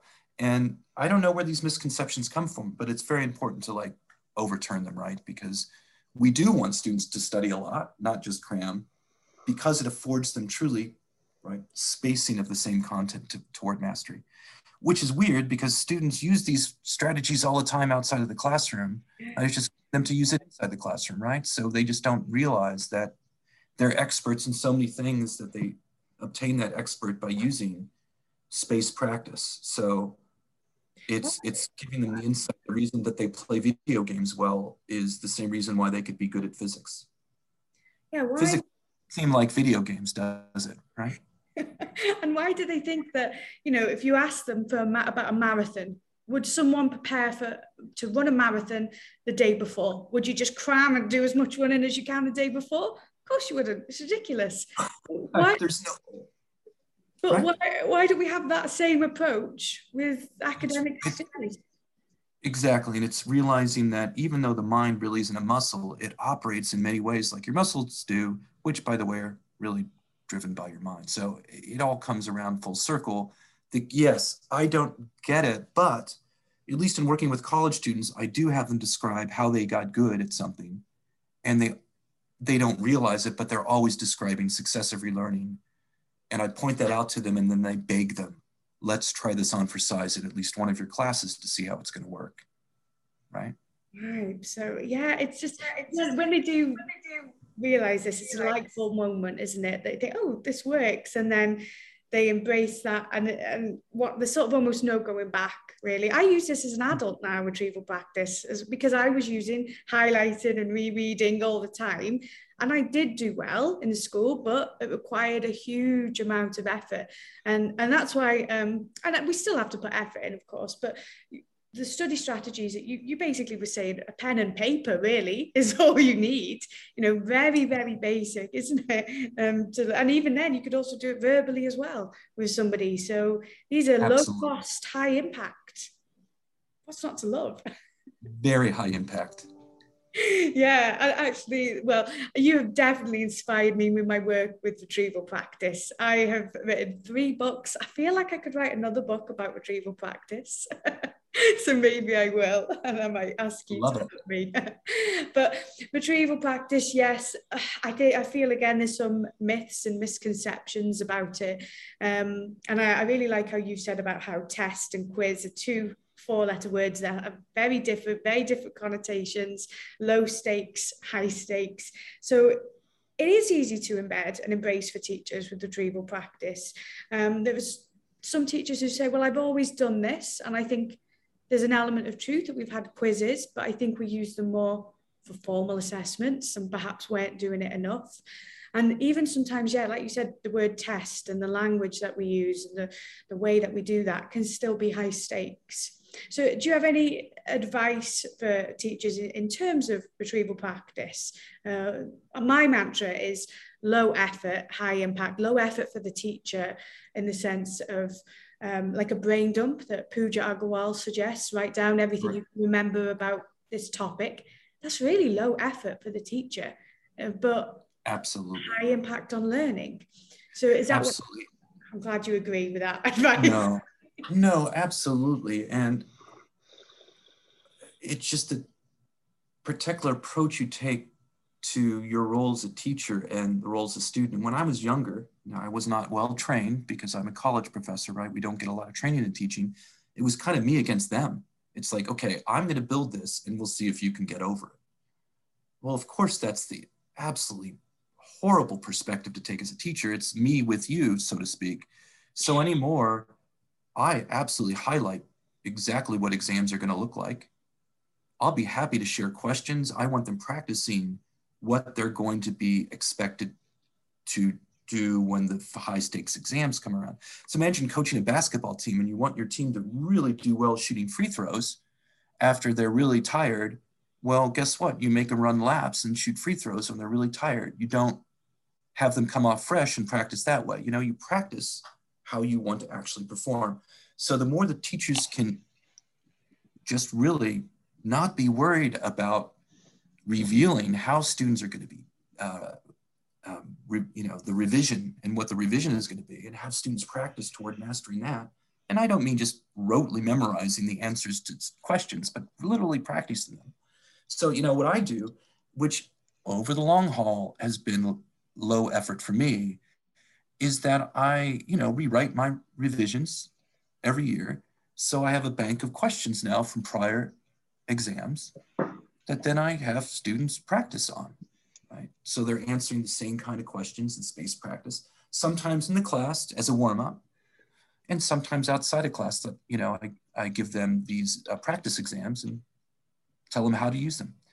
And again, low effort on my part over the long haul, but again, major benefit for the students, partly because it helps them, as you know, learn the content well. But I think the better that teachers can have students experience the exam prior to it can reduce anxiety, can help students become comfortable.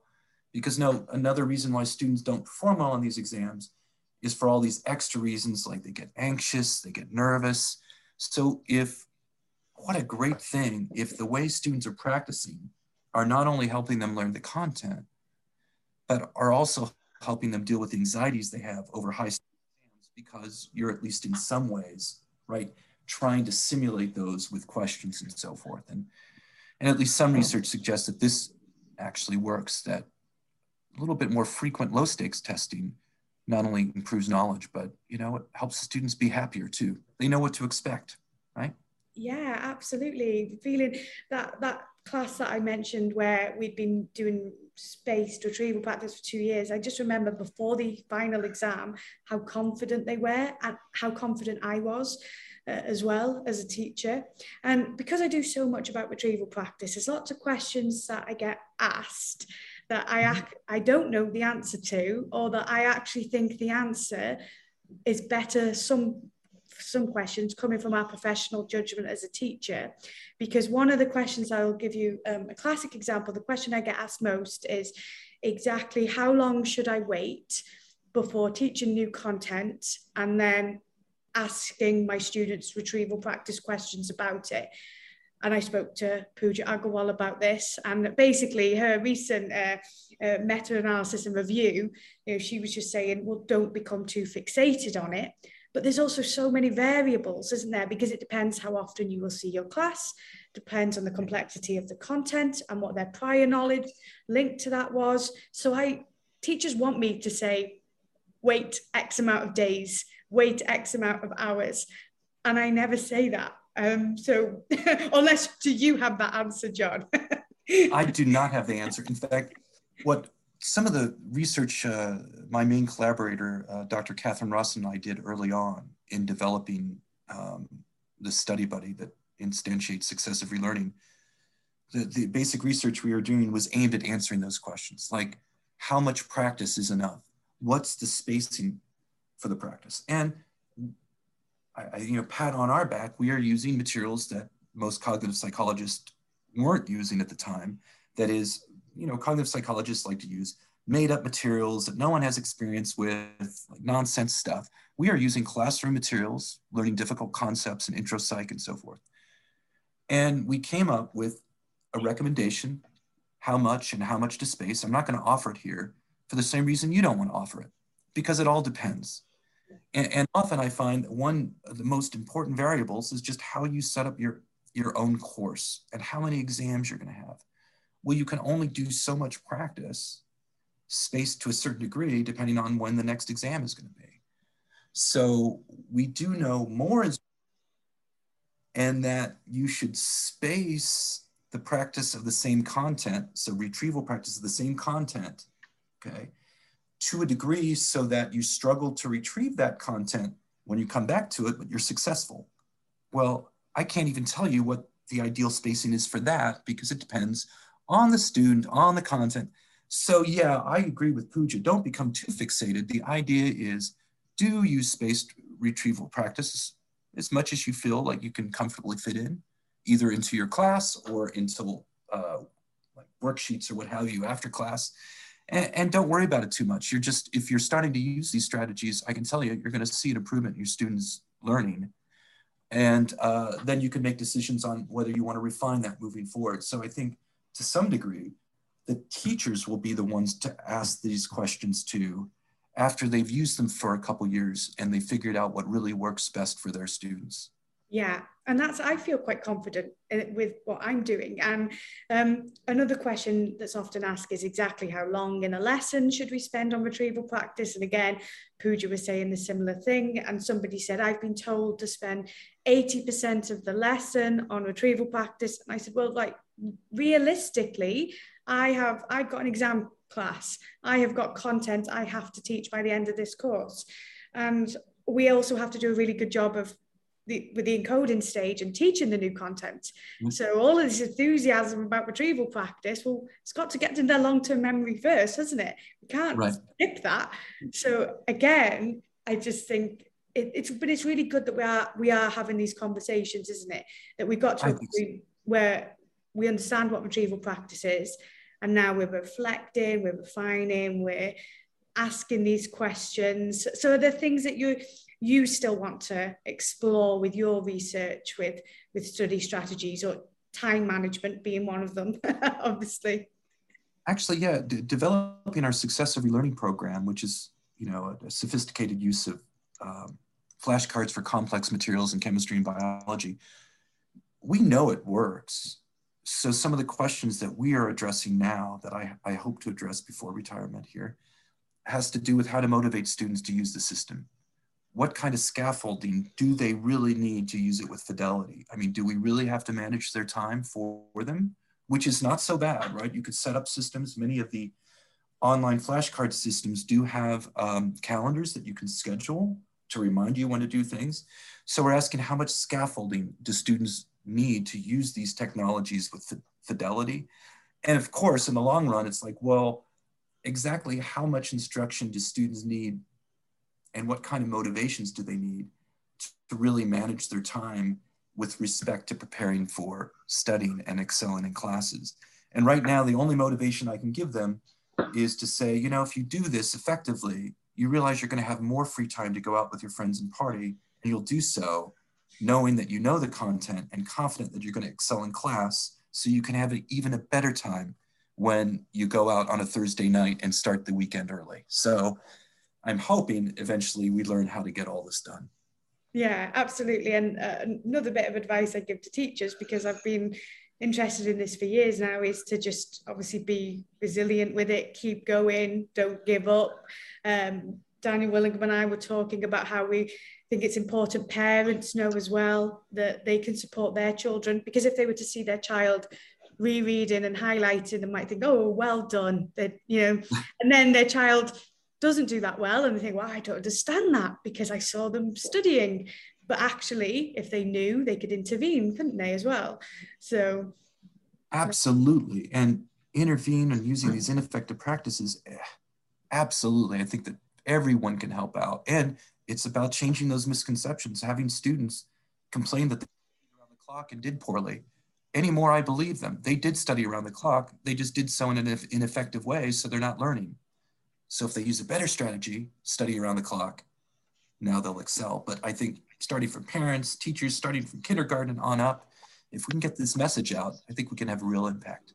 Yeah, I love how you just said about kindergarten, because you said that, you've said this is great with students of all ages and all subjects, and that's why it's so powerful as well. And sometimes there can be a bit of a backlash where they say, I think you're quizzing too much, or my child doesn't respond well, or I've had students tell me that that's not their preferred learning style. Oh my goodness.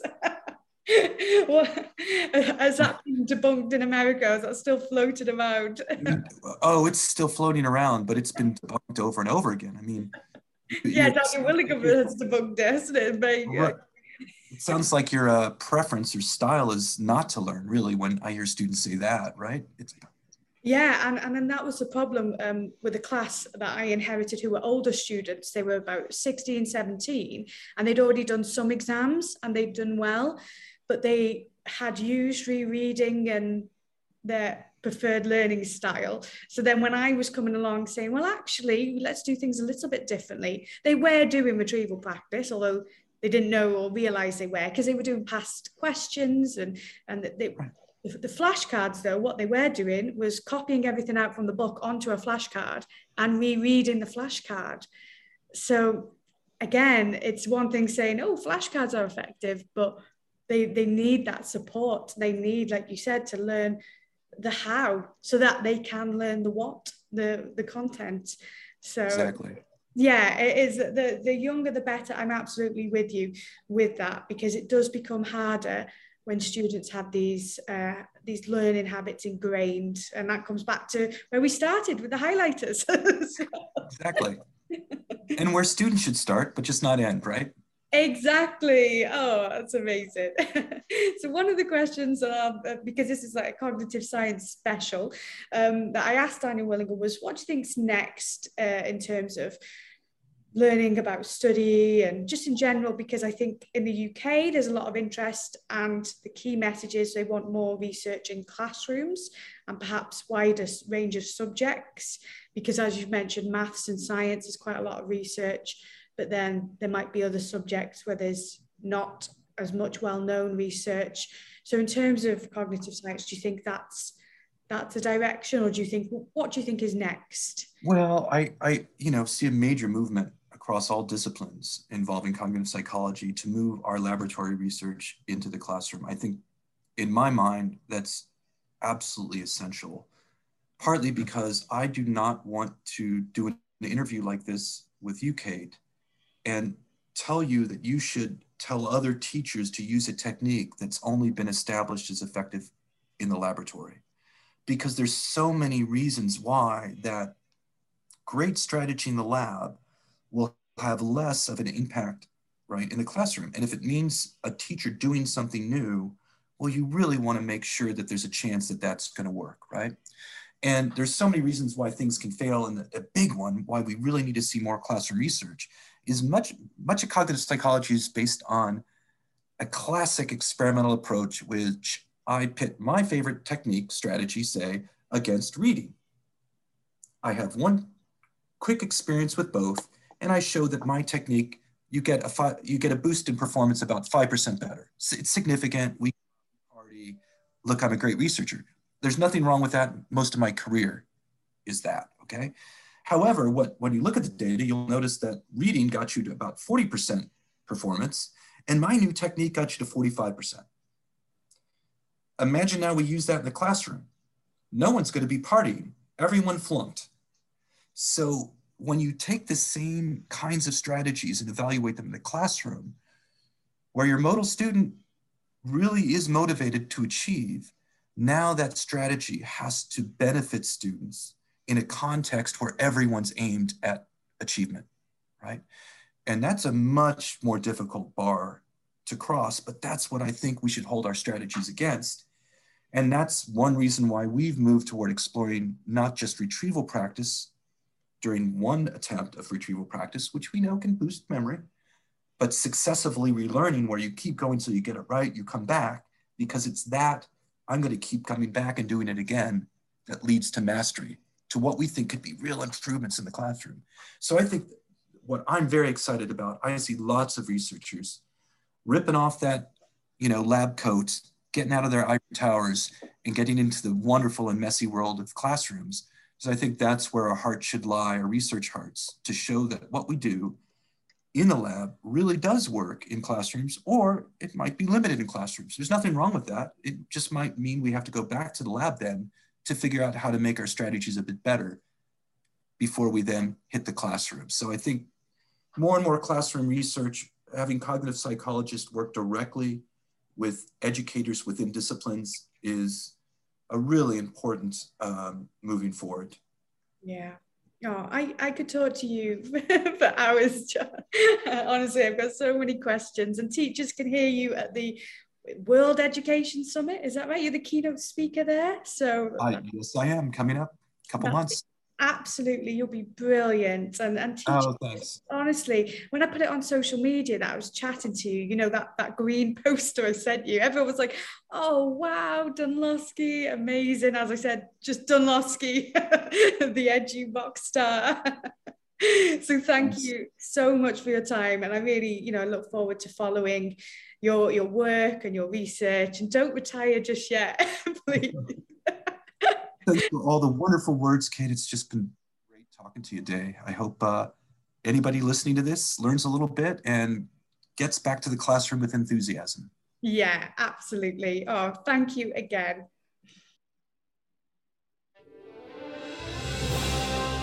You've been listening to Teachers Talk Radio. Tune in live and listen back at ttradio.org. We look forward to hearing from you next time on Teachers Talk Radio.